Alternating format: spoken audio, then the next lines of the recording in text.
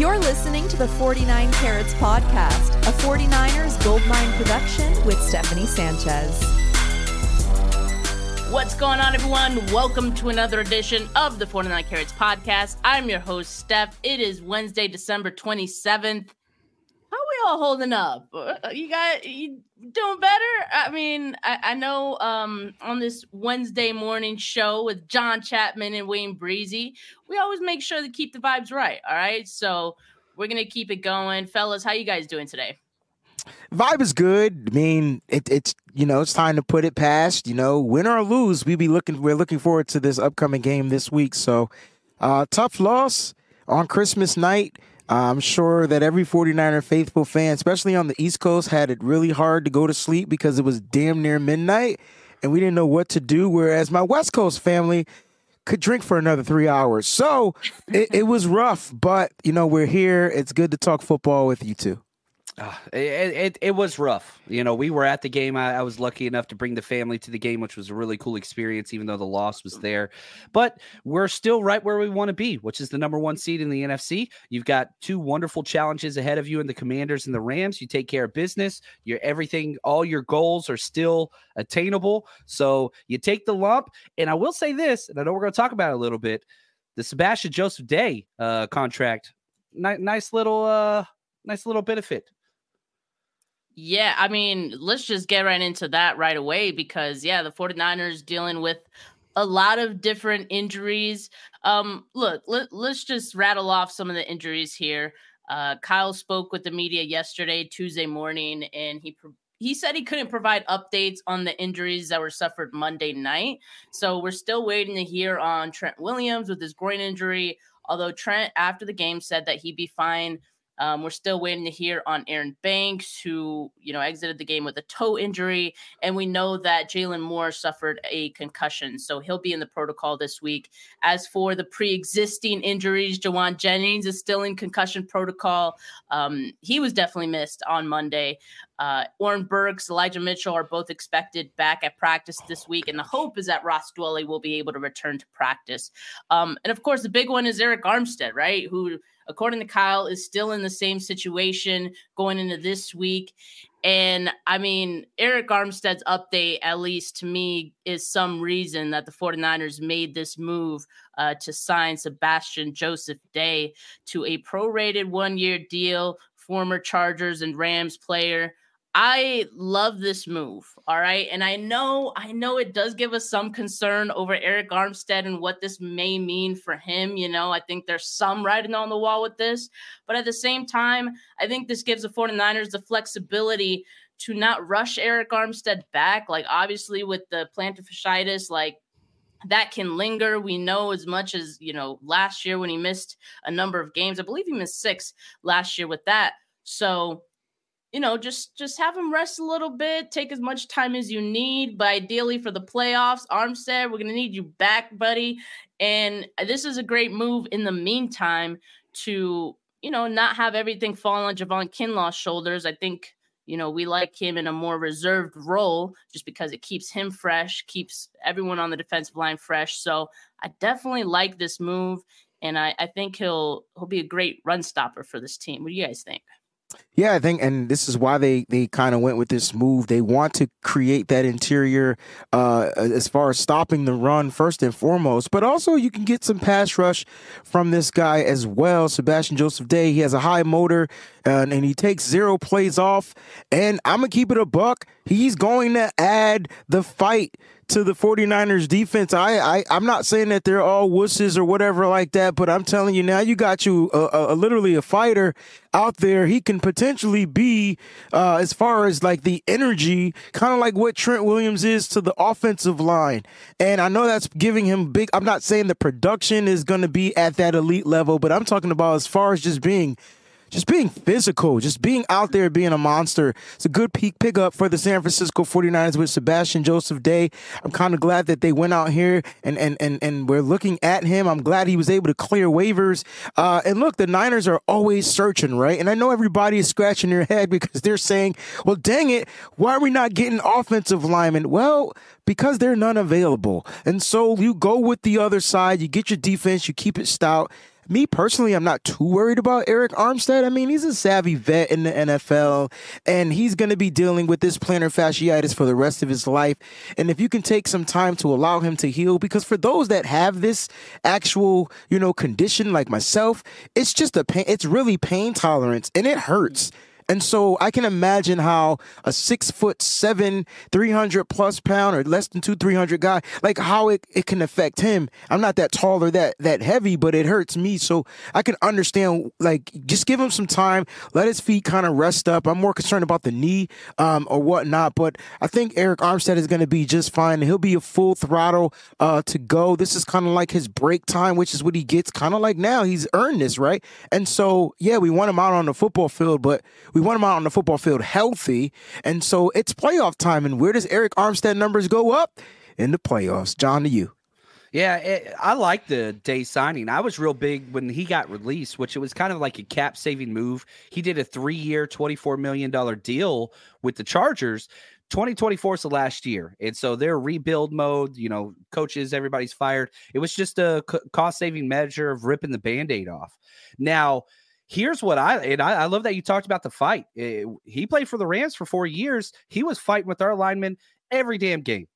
And so, this dude is chippy. And if you look at his numbers, it's not like he was playing bad football. He had his best year in 2023 this year for the Chargers as far as rushing the quarterback. All career highs.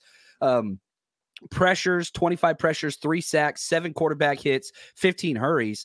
To put that into perspective, those are almost the identical numbers of Cleveland Farrell this year. So now you're adding that from a defensive tackle side. And again, the motor and the anger, that's what you're getting with this guy. He is just mean. He wants to fight, and he wants to go all out all the time. And what's crazy is he was a 6th-round pick out of Rutgers. He's only not started 1 game. Like his first game in the NFL, that was his only non-start. It took 1 game for them to be like, all right, this dude's a perennial starter. 6 consecutive years starting every game he's appeared in. So I think that this is a little bit more of a T.Y. McGill move than it is an Eric Armstead move. Because now what's going to happen is you can keep T.Y. McGill on the shelf on the practice squad, and then you give all those snaps today. It's depth. I love it. It's just keep it a strength to strength. And now you don't have to rush Armstead back this week. Let him come back next week against the Rams. And, it's a short week going from Monday to Sunday. So I would even tell Eric Armstead, just stay home. I don't want you traveling across the country. You just stay home. And then for the Rams, we want you out there for that. That's the goal. A revenge game for Joseph Day against the Rams. Yeah, he's just 28 years old, and he was part of that 2021 Super Bowl team with the Rams, so he has that experience. That's always nice to have in your back pocket. And yeah, with the Chargers, he was a team captain this year, and for the reasons of Brandon Staley being fired, he went along with them and was waived. But at this point in the season, this is a great move for the 49ers. I love it. I can't wait to see what he does with this team. Shout out JP Hellahard 2800. He says, my surgery is tomorrow. Keep me in your prayers. For Definitely sure. will do that. My girlfriend had surgery yesterday. All went well. Going to pass on those positive vibes to you now. Hope everything goes well for you. But thank you for the donation. But while we're on the topic of defense, I want to talk about someone else here. Jason Verrett. The man has been through a lot with the 49ers, right? And even before the 49ers, it just seems like the 49ers have always been there for him. And it's very clear that there's a certain level of mutual respect between the team and Verrett. Sorry, I'm going to pronounce his last name 3 different ways in the span of the show, by the way. So just telling you guys right now. But among the org, the players, there's so much respect for him. And the 49ers signed him to the practice squad December 11th and he made his practice debut with the team December 13th, so 2 weeks ago. At the time, I think we thought this is a solid depth signing for this team behind Ward, Lenore, and Thomas. And so when I saw that he was active for this game, I didn't think too much of it. Then we heard he was warming up with the ones. Okay, that's interesting. And then, very obviously looking forward to this game, his first game action since 2021. He hadn't played in more than 2 years. And so I think I was surprised to actually see him out there in the game, while the game was still close. The 49ers were just down 5 at the time when he went in there. It was a pivotal point of the game for me. And I actually just want to go back and show the point of the game in which this happened. Well, first, let me rewind a bit, because coming out of the half, the 49ers got the ball back. And this is where I kind of feel like it was a turning point of the game for the 49ers, and it could have gone either way at this point. We know how it went. But 49ers get the ball back after the half. They go a quick 3-and-out. They have to punt it. Mitch Wishnowsky gets called for his penalty, and so Baltimore gets really good field position here. They get the ball at San Francisco 44, and this is now where Jason Verrett enters the game for the 49ers. All right. And going into this drive for the Ravens, 49ers were down 5, like I said. So they get a touchdown to Nelson Aguilar. It was a 6-yard touchdown. It was a very quick drive, just 3 plays to get this touchdown because of the short field. And yeah, it was Jason Verrett who was on coverage on Nelson Aguilar on that touchdown play.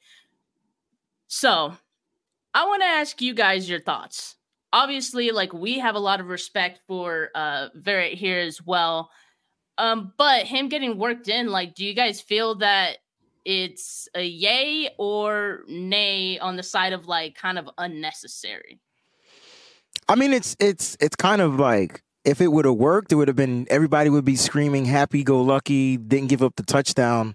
But I'm more concerned with him playing out of position. And I know a lot of people were like, yo, he can play outside, he can play slot. I don't ever remember ever seeing him play in the slot. And I don't know why he was playing in the slot on that particular play.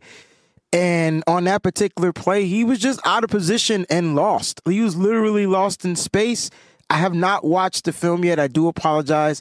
But my point is, I do know he was playing in the slot. And for some reason, that's where, they put him, and he failed. And so that's a rep where he lost. And to be a little fair, I mean, that play was a scramble, extended play. I don't know if that is the reason why he was so out of position on that, because his back was turned to the quarterback. He didn't really know what the hell was going on. And then Aguilar just put on a move and got open. We see that happen all the time. Now, I don't know if that is on Jason Verrett, but it happens in the NFL consistently when the quarterback scrambles, blah, blah, blah, blah, blah. I still think if he's healthy and you feel like he's going to be an addition to depth to your roster, there was an injury to Ambry Thomas. I'm not sure if that was the reason why this happened, because I don't remember when Ambry got injured. I do know he's dealing with a hamstring injury, so that could be that point where they decided to put Lenore back on the outside and put him in the slot. Ambry may have been off the field, or Ambry might have been on the field. I don't remember, but all I know is, was as far as Jason Verrett, I like him outside. Will he get more reps? I don't know. I don't really know. It just, that play didn't work. That play failed, and it's unfortunate for the 49ers. Yeah, I actually like Verrett in the slot personally, and I think a lot of it has to do with, one, he played there for TCU. He played there a little bit his first couple years, but that's a long time ago. He's been in the league forever. And Shanahan was asked about this. He was played in the slot for the 4 weeks that he was on the practice squad for the Texans, all through training camp, all through the season this year. And so now no game action, but that's where he's been practicing. That's where he's been practicing exclusively for the 49ers since he's joined this team as well. I like it. And here's, obviously it didn't go well, but it was a quarterback scramble. It was 5-6 seconds out there. Lamar was juking people. And so he played 5 snaps. Now, here's one of my favorite things about Steve Wilks is that he does get people experience, which played huge dividends for the rookie Jair Brown. He was getting snaps all year long before Talanoa got hurt. When he stepped in, he had experience. We're already doing the same with Darrell Luter Jr., who got snaps this game as well. I'm not hearing anybody really talk about that one, but that's getting game experience.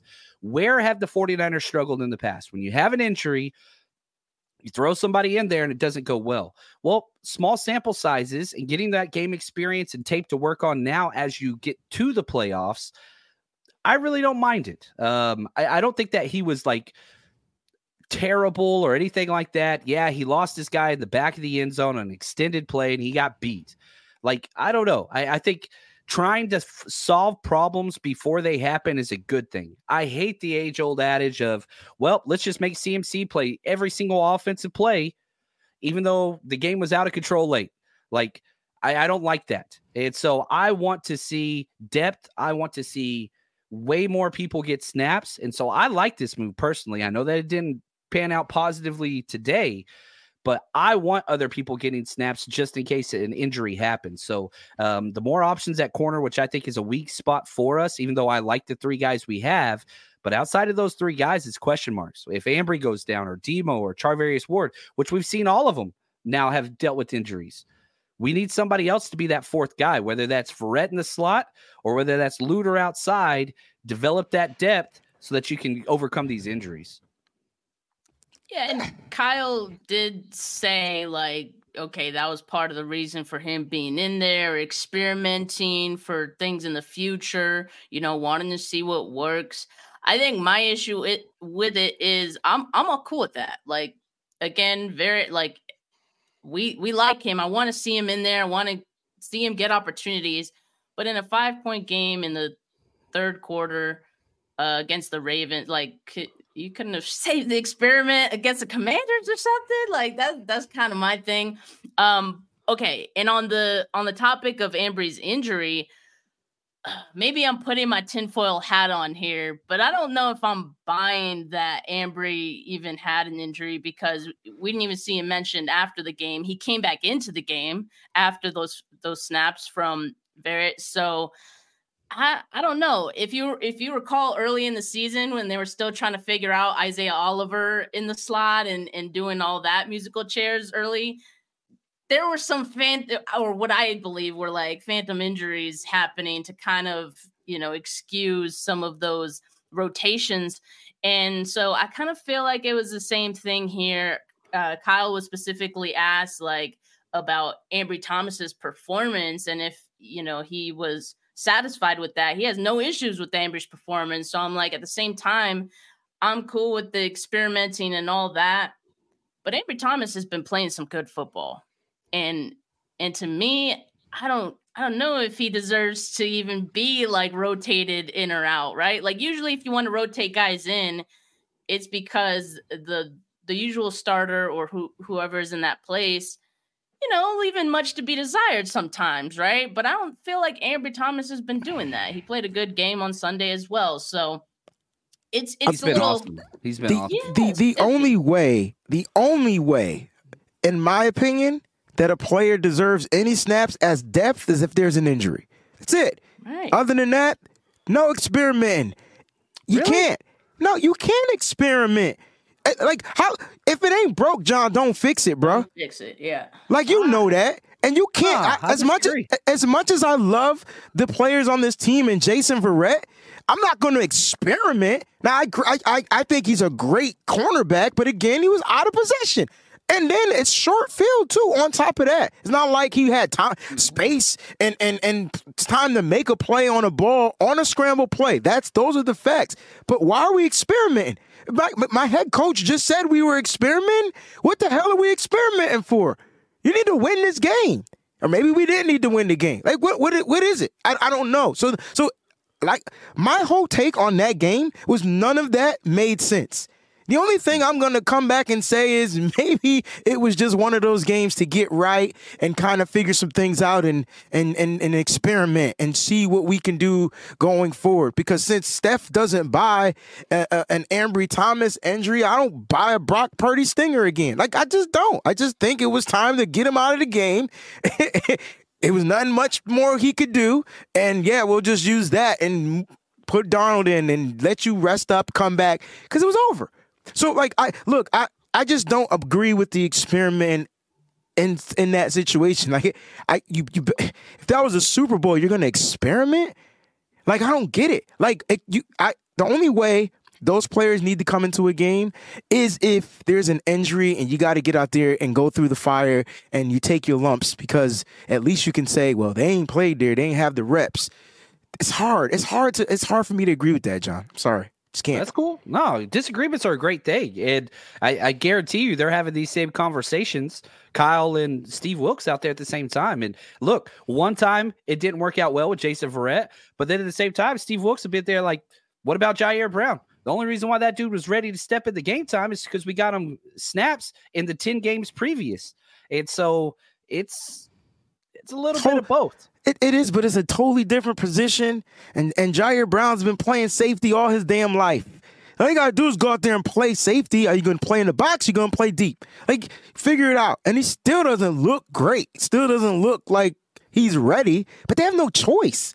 They can go sign another player, bring another vet in, which they did. I feel like he's hurt too. Well, he must have got hurt in my video game. But at the end of the day, my point is you can't really experiment at the beginning of the season is one thing. Experiment at the end of the season, I don't know. I don't think that's good. The continuity isn't there. Yeah, I mean, I know people in the comments are saying, well, they rotate, defensive linemen. They've been mixing in and experimenting at offensive line too. It's different. It's different. Yeah, it is different. I do agree with you. Yeah, it's just interesting. I'm okay with experimenting, but don't do it in a game against the Ravens, when the game is still close. You could have done it at the end of the game when the game was pretty much like done at that point, or you could do it next week against the Commanders. You'd still have plenty of time before the playoffs to see, okay, who's our better matchups here, who we like, because that's really what the 49ers want to figure out. I totally understand that and wanting to have all your options available to you. But I just didn't like the timing of it. That's all. And, frankly, they put Verrett in a difficult spot. And, like, having him guard out there, and I don't know, maybe it was an injury to Ambry Thomas. Maybe he had to go out there, but it's tough. It's tough for Verrett on a short field to be out there guarding Lamar Jackson, who moves around in the pocket, that extended the play. That's pretty much what happened on that one. So it is what it is. Interesting to get your thoughts, because I was kind of feeling, the same way about it. So, but look, the thumbnail of this video and the title of this video is a blueprint out on Brock Purdy. And that's like the main topic I want to focus on today, because I know people are saying it maybe more as a joke and trolling because Nick Bosa said that about Jalen Hurts. But if you look at what the Browns did and what the Ravens also did this past week, there's some similarities in what these two defenses did. Both of these two defenses, though, are the top defenses in the league. And so when I look at what they're doing, there isn't a lot of teams that can do what they do, just because, the Ravens they have the personnel to do it, simply, like, and a lot of teams simply don't, and they don't have the right coaching for it. But, they had a very sound game plan to stop this 49ers offense, to complicate Brock Purdy's life a little bit. Take everything that he was doing well and use it against him, right? And so do you think that other teams can also capitalize on that, see what the Ravens did, and be able to do the same thing? Are you kind of like me and thinking, well, you need the right players to do that, and most teams in the NFL don't? It's a good question. I will say that there is a blueprint on every player out there in the NFL. There, especially when it comes to quarterbacks, there's a blueprint on taking them away. So let's just be fair with that statement right then and there. As far as when it comes to Brock Purdy, I slightly disagree with the defenses being similar. I felt like they attacked us a little bit differently. I felt like the Cleveland Browns defense decided to like really implode the interior and really like get to Brock Purdy like right in front of his face and take away Brock Purdy's quick throws. So if that's the goal and what you're saying, I agree with 100%, because what is Brock Purdy known to do? Be efficient. And so instead of him being efficient in this particular game, I felt like the Ravens, I thought that the offensive line did pretty decent against the interior pressure. They were sending blitzes like from the side, and you had cornerback. I ain't never seen so many cornerback blitzes in my entire life. They cornerback blitz so much, George Kittle didn't even call it a corner blitz. I forgot what he said, but it was funny. But my point is they blitzed a lot, and it really affected, Brock Purdy's kind of like, I don't want to say safe space, but him to get that quick throw out to like a Deebo Samuel or a swing pass to a running back. And so is that the blueprint to get Brock Purdy rattled up and defend him? Possibly. But you said it. Not every team is built like the Ravens or the Cleveland Browns. And so if teams can try it, my whole thing is, how do we adjust to it? And so, that's where it comes down to coaching and executing, because the coaches have to be able to see what we saw and what they did. And so when they go and watch this film, all right, man, I'm expecting the defenses to figure it out and try to get rid of the quick throw game. That's why I like that Brock Purdy was still letting it rip. I just felt like we still should have been able to stick to the running back game plan of the football game. Had we did that, Brock Purdy would have been MVP of this game. I guarantee it. Yeah, and I'll say this, we moved the ball. We had almost 100 extra yards on top of what the Ravens did. It's not like we weren't moving the ball. We just weren't getting points. You go 2 for 4 in the red zone, but the Ravens also went 50% in the red zone, right? The difference is they got 17 points off turnovers. We forced 0 turnovers. They had 10 penalties and 5 first downs for penalties. We weren't even close. So the movement and the offense efficiency was there. You just didn't capitalize. And, you look at those interceptions, Pro Football Focus attributed 2 turnover-worthy plays to Brock. The other 2 were just freak awesome plays. The second interception on the corner blitz where 21 tipped it up in the air, that was a perfect play call, audible read from Brock Purdy. He just didn't put enough air on it. If you look at that, it would have been Deebo versus a safety, and that was it, because there was nobody else out there. That was absolutely perfect play from Brock Purdy. He just didn't put enough air on it. And you got to give their guys credit. He made a freak play. And the ball just bounced their way every damn time. It very easily could have been a two interception game and the 49ers win. That's what it could have been, but it wasn't. And that's not the way the NFL works. And you got to give Ravens credit. And yeah, did Brock Purdy have a good game? No. But let me ask you this, Steph, let's turn it back to you. If the 49ers and Ravens played again today, who's going to be favored? It's going to be pretty close to even, but I'm telling you right now, is the ball going to bounce their way this many times again? Maybe Kyle Shanahan actually sticks with the running game, which averaged 6.7 yards to carry a game, and that's going to take away a lot of these risks. So I don't think that there is a blueprint set out for Brock Purdy. There's way too much stuff that you have to handle. There's one sample size game where the ball was turned over like this. Now, if you want to bring up the 3 games, maybe the blueprint is the AFC North because he's had 3 of his worst games against them. Perhaps that's what it is. But you put the sample size of bad games from Dak Prescott, Jalen Hurts, even Lamar Jackson, who really hasn't had that many bad games, but everybody's having bad games. His just came on primetime on the second most watched football game of the entire year. Yeah, unfortunate. As Barbara Carroll says in the comments, the blueprint to stop Hurts and Mahomes is the same. Bring pressure and they will fold. Now, I don't think Brock's blueprint is to bring pressure. He has shown several times that he could beat pressure. He's still number 1 against the blitz. This was schematically drawn out to where, like John said, they had some tip passes. Let's call a spade for a spade. And you got to give them credit for capitalizing off of those opportunities, right? I mean, the ball's up in the air. We could have easily came down with it too, but we didn't. And they did. And so they were in the right place at the right time. They made the right play. And you got to give them credit for scoring. Most of them were field goals, and the rest were, they had 3 touchdowns in this game due to whatever. But my point is, John is right. You take away a half of those turnovers, the 40, and I don't think you could win a game losing the turnover battle. But if I had to ever pick a team to win a game losing the turnover battle, depending on when those turnovers happen and how those turnovers are, if they don't result in any points, I've still put my money on the San Francisco 49ers. The defense still was able to hold this team to not scoring touchdowns. They gave up a touchdown on a run. You got to add a couple penalties in there. And Gus Edwards buzzes up the middle because you had a couple of missed tackles from Fred Warner and Dre Greenlaw. Two of the most best tackling linebackers in the NFL missed that one. And then, boom, they get their first point. So at the end of the day, like, it would be different.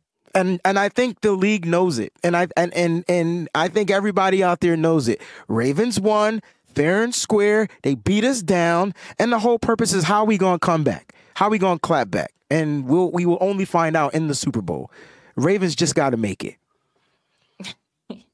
We know the 49ers going to make it. Is that what you're saying? Yeah, without a doubt. You've already owned the NFC. Yeah. There is no competition in the NFC. Maybe, no, there's not. Themselves, that's it.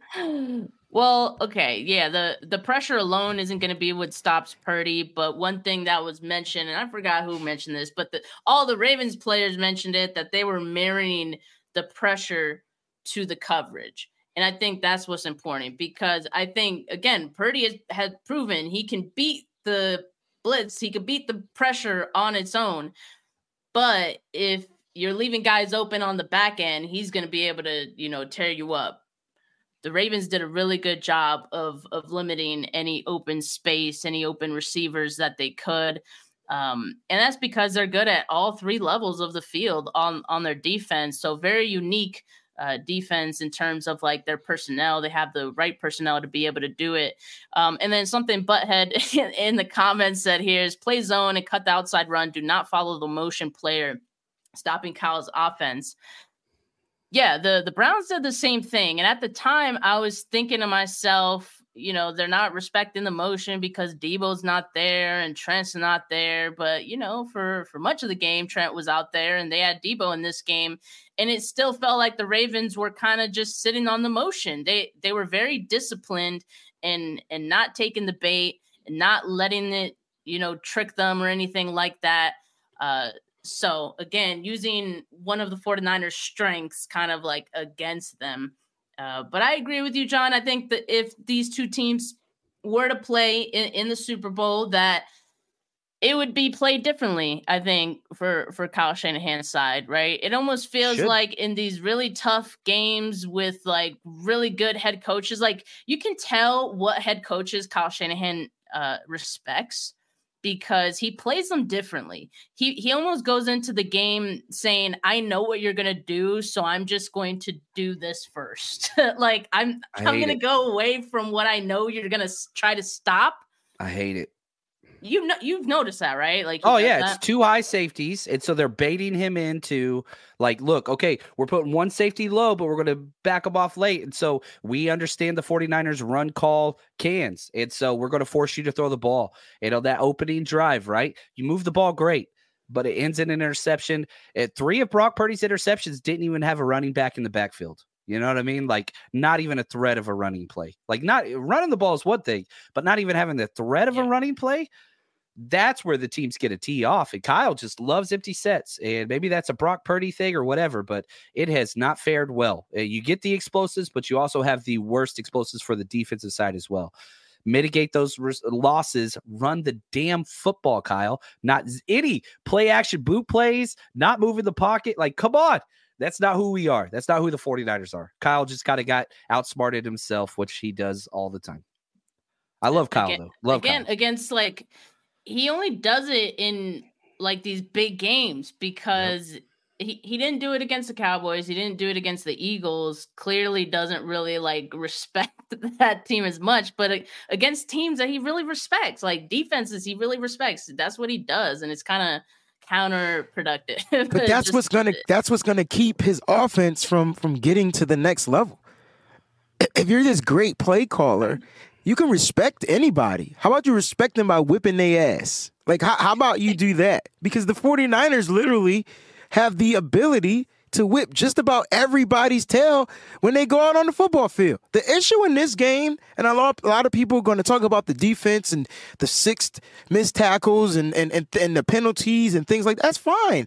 Let's talk about how non-aggressive the offense was. And how can you be aggressive if you don't establish the run early? And when you get an explosive run, ding, ding, ding, that means you probably should do it again and again and again until they figure out how to stop it. And that just wasn't the game plan. We all saw it. And if you weren't scratching your head, you had to say to yourself, like, oh, Kyle, what is going on? You must not want to win. That's the only way I'm accepting getting that beat by that team. You must just didn't want to win because it didn't look like the game plan was to win unless Kyle thought he can outsmart their defense in that cover 2, the 2-man safety high, cover 4, quarters cover, whatever they were playing.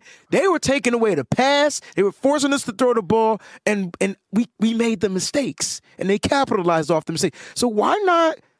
How are you not smart enough to counter from that? We made this mistake. All right, we'll try it again, but let's establish the run right here. Sounds like when they did establish the run, didn't we score a touchdown? Yeah. Sean Shepard in the comments says, number 1, Purdy did a no-no on his first interception. 2, Shanny completely freaked out at that point. 3, Purdy in tandem with Shanny got in his own head. And 4, the Ravens D played this scheme into OT versus Stafford. Yeah, I mean, same scheme. They, the Rams do some things differently, because they do have different personnel. But yeah, I mean, it's similar. true. It's similar. True. Yeah. Similar enough, you would think that, Shanahan would attack them the same way. And what did the Rams do in that game? They ran the hell out of the ball with Kyron Williams. Kyron Williams is a dog. Christian McCaffrey's a dog, too. Like, come on now. So I think we're all kind of on the same page. And I know some people, say things like, oh, now people complain about it because it didn't work. We weren't complaining when they were moving the ball down the field. I don't know if I was complaining, but I was definitely like scratching my head as they were, moving down the field. I was like, damn, like no runs? Okay. No runs. Like, this is interesting, no runs. But I guess. That's all it was. Wasn't a complaint, but it came back and bit us in the butt, right? The fact that we didn't establish the run, especially after the turnovers, I think it was even more importantly to establish that run just to take some of the load off and the pressure off and make your offense go out there and establish their will. I just felt like not at any moment in that game, the offensive mindset was to establish and enforce their will on the Ravens defense. We got punked. Mm-hmm. Yes. Yeah, I'll keep going. Go ahead. Yeah, Seth, no, go ahead. I was just going to say, 4 losses this year. We've scored 17 points offensively in all 4 games. Crazy, and we scored 19 here, but 2 of them were by the defense. So in all 4 losses, the offense has been the one to drop the ball, literally and figuratively, right? Like that's the issue. The defense, there was one point we had 4 interceptions and we were down 4 points in the second half. Yeah. Like, and the defense did their damn job, but eventually the dam breaks. The offense is not doing their job. They're giving the defense amazing field position. The fact they only had 17 points off turnovers, that's insanity to me. Defense was awesome. That's amazing. 6 missed tackles against Lamar Jackson. That's missed tackles. It felt like more. I don't know if I trust Jair those Brown numbers, but you have to make contact with the player to get a missed tackle, and there were about 3 plays where he just was missed. So bad he didn't even touch him. Yeah, he just missed. It was like a miss. But you did everything defensively you wanted to do besides turn the ball over. If the offense and special teams did their damn job, this game would have been a victory. That's all it is. Defense is fine. With 4 turnovers, though. Yeah. Like, and I don't remember seeing a team that has been able to overcome that type of adversity. Like, some people brought back the Rams with Tony Romo. I don't care about that. So what I'm saying is that would have been amazing. The NFL would have been scratching their head. Brock would have been MVP. The 49ers would clearly be the best team in football. But it didn't work out that way because for some reason, I'm still scratching my head on how don't we establish the run. It's what makes the offense tick. Why'd you go get Christian McCaffrey, and only use him 14 times. With 103 yards and a touchdown. Make it make sense? Yeah, part of me says Kyle was like, look, we're keeping Christian McCaffrey out there the whole damn game, which I always hate. And then it's like, once he has that mindset, he's like, well, I can't run him that much because he'll get too tired. And that's like, you got other running backs. Jordan Mason's sitting there, and he's never had a bad game. You got other running backs. Yeah, they don't use Jordan Mason much. No. Perfect this game. Hell, I would have been happy to see freaking Jeremy McNichols on as a running back. Just do something. Just run the ball. It doesn't have to be Debo. It doesn't have to be. They just didn't want to enforce their will for some reason. And I hate to sound like I'm taking away from what the Ravens did, because the Ravens were stout and very, what was the word you used? Disciplined on defense. They didn't budge. Yeah. They didn't budge. And because they didn't budge, because they weren't out of position, because they weren't flustered by motions and all that type of stuff, the trickery, because of that, those balls felt their way. Pause. Mm-hmm. That's what happened. Why do you think he was in the right position to make the play? The ball 80 feet in the air, it just comes down on Kyle Hamilton's hands? Come on. They just didn't budge. They wouldn't move. They were told to play their spot, and it will fall. Sort of like Field of Dreams. If you build it, it will come. It was weird.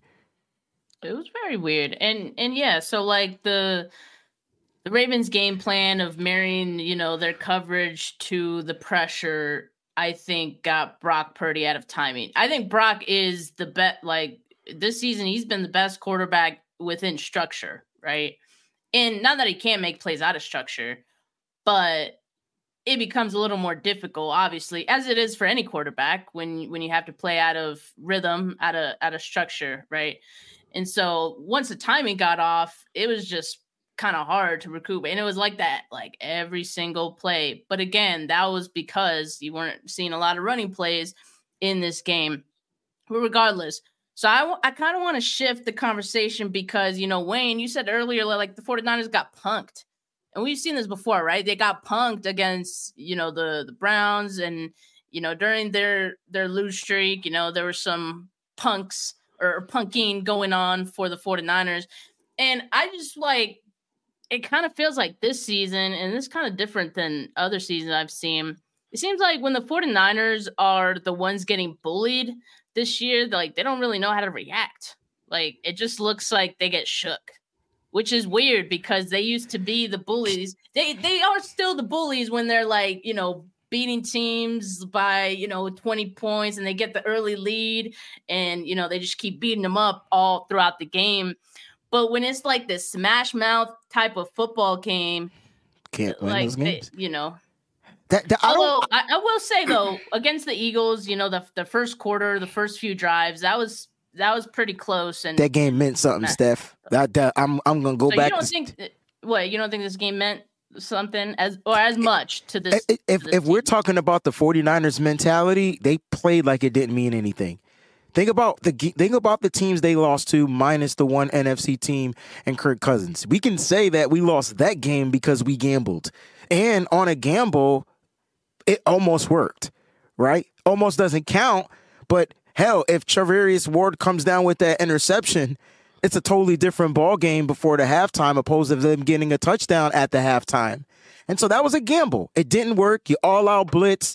We talked about Huff not committing to the all-out blitz, and that one extra defender could have threw the timing off, but it didn't happen. So I don't want to look back at that, but that was a gamble game. And even in that game, I felt like we still had an opportunity to win, and just Brock Purdy kind of turned the ball over a couple times. I wonder why. I think I'm going to go back and watch the film, John, and see on those interceptions where they're empty sets. I think that could be why these interceptions be popping up, because there's no... 3 out of 4 were. Damn it, Jim! That's my point. So, we are the bullies when we want to be, and I don't get it. Because that should be the mentality, period, no matter who you play. But when some games don't matter, they just come out, especially if things aren't going in their favor. Exactly. We just kind of turn into the punkified, and we just kind of fall back, and then there's no energy, and then we got to sit there and deal with it and watch it for 3 hours. It's kind of hard to get punked in that first quarter. But this game, come on. They didn't establish their will. Like, come on. Like, that's not what we need right now, going into week 17. I wouldn't be surprised if the 49ers come out in week 17 against Washington Commanders and Jacoby Brissett, who will be the starting quarterback for the Commanders this week, and beat this team by 98 points. I wouldn't be surprised. People won't care because, they're the Commanders and they're not a good team. But shoot, the Niners need to go back and fix some things and tweak their offense. And if the Niners are just dominant mentally and they establish the run, I don't care who they run with, just run the goddamn ball. Man, it just makes football, it just makes it easier. Every team looks to establish the run. Even Baltimore was trying to establish the run. The thing that gave them an extra bonus in establishing the run is that they have a running quarterback. That helped them. They got over 102 yards because of that. And 4 extra possessions. Damn. I mean, when you get the possessions, you can run the ball. And we ran for more yards than they did. Christian McCaffrey ran for more yards by himself. Outrushed their whole team. Yeah, and way fewer attempts. And so I'll go back to this. The NFL is evolving, passing league, all that stuff, the rules, the stats, all that supports it. However, the age-old adage of how you win playoff football remains the same. Great defense, establish the damn run. That's it. The 49ers are a beyond physical team. But who are those people that kind of bring about the physicality to it? And that's Deebo Samuel, who I would argue had his worst game the past 2 months. Agreed. And one, we didn't even give him the opportunity. We ran a couple of tosses to him, not one jet sweep, not one misdirection, not anything. So the defense did their job for the first half of the game. After all those possessions, after all those things, they got caught in a couple of times. But the 49ers abandoning the run, I hate to say this, I'm going to keep going back to it. It takes you from a physical to a finesse offense. We got George Kittle. We got Deebo. We got all these guys that want to punch you in the mouth, and we're not using them the way that they want to be used. You look at those runs to the left side of the offensive line, 3-play drive, touchdown, 70 yards, done. Never went back to it. Just left it. We're not a finesse team. No. We don't even have finesse players. So that's kind of what spurred like me bringing up this topic, because I did see someone say like the 49ers offense is finesse. And maybe they're playing finesse, but that's not the type of players that they actually have. So I don't know. The offenses look different this year because, Brock Purdy. I'm wearing my Angry Runs t-shirt. I mean, come on. Angry Runs. Come on. Sorry, I didn't mean to yell. I got mad. Even Brandon Ayuk, as great as he gets open, is still not a finesse player. Mm-hmm. I watch finesse wide receivers. Brandon Ayuk is one of the most physical, mental wide receiver, looking for contact and trying to avoid it at the same dang time.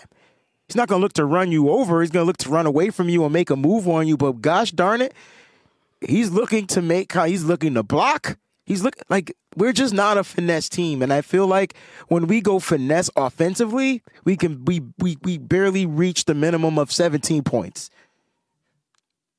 Yeah.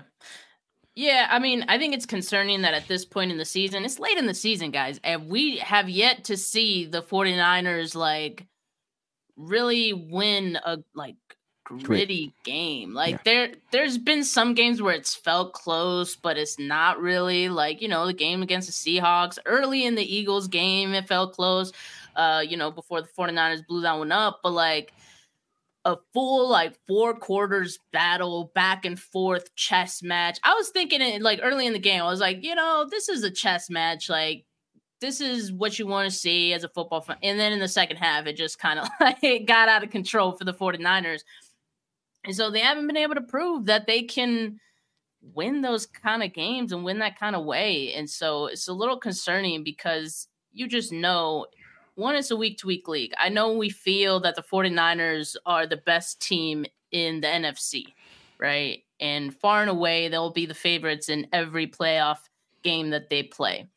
But again, it's a week-to-week league. Weird things happen in the NFL, all right? And if you can't prove that you can win these kind of games, I'm not going to feel as confident if the 49ers get into a game like that in the playoffs, just because of what they've shown to this point. So Hopefully they get it together. Obviously, I feel bad for the Commanders because they're about to whoop that ass to make a point, you know? They kind of have to at this point. But what was I telling you guys? What was I telling you guys last week? That I was kind of worried about that Week 18 game against the Rams. The Rams. Yeah. Okay, worried. Maybe that's too strong of a word, but it's like, again, a week-to-week league. Now that's a must-win game for you. And you're going to have a Rams team that's surging and desperate, you know, to get seeding in the playoffs. I mean, before you even get there, you got to beat the Commanders, right? So, that's not a gimme. I guarantee you. Listen, Ron Rivera trying to go out with a bang because he don't have a job next year.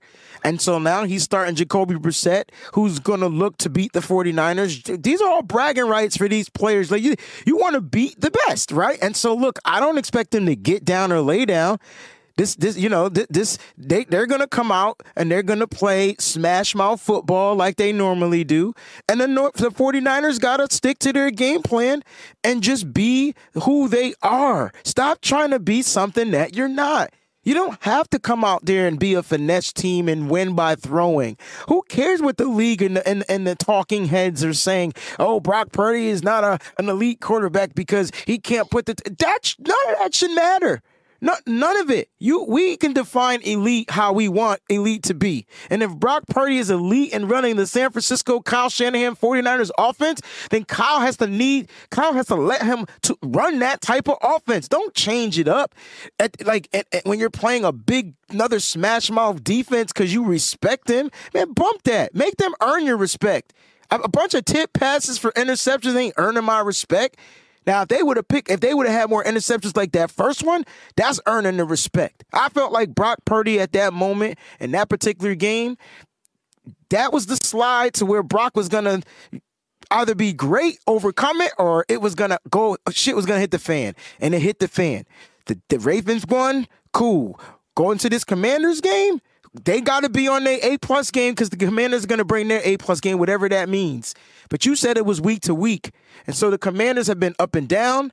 They don't look good, but that don't mean they're not going to play us well. They are at home, and we have to travel. So before I get to that LA Rams game, you know what I'm saying, at Levi's Stadium, to be announced, we got to go on the road on a short week and whip the shit out of the Commanders.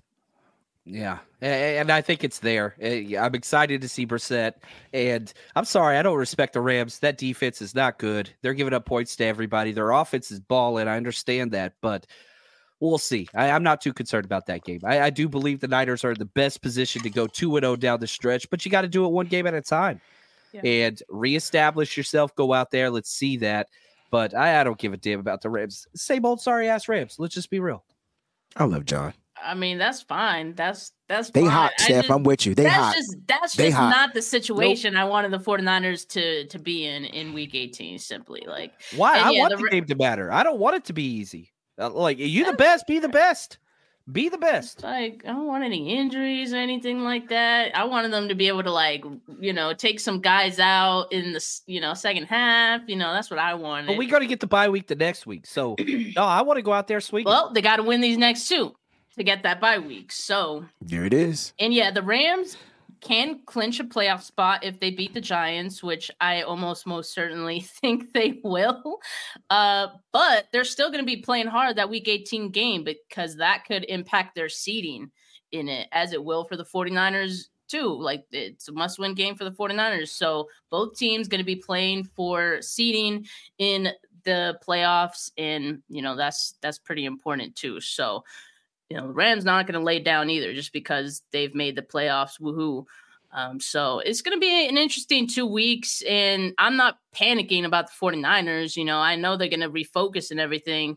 It's just, it's going to be interesting. That's it, because you're going to get two teams who are going to play you hard, and, it is what it is. But, guys, I'm done talking about the 49ers today. Well, no, I'm just kidding. I'm going to talk about them later. I know Wayne, John, you guys probably going to talk about them later as well. But, for now, that's our show for today. I appreciate all of you guys who tuned in. I know a lot of you might be off work. For those of you that are not, Thank you for tuning in between your break, while you're working, whatever you do. Appreciate it. Make sure you subscribe to the channel, not just mine, but John and Wayne's as well. And I'm looking forward to, this next week in 49ers playing Jacoby Brissett. I'm kind of surprised that the Commanders didn't announce that, as early as they did, because I thought they were going to milk that till the very end. I would have. But anyway, appreciate all of you guys. Have a good rest of your Wednesday, folks. Peace.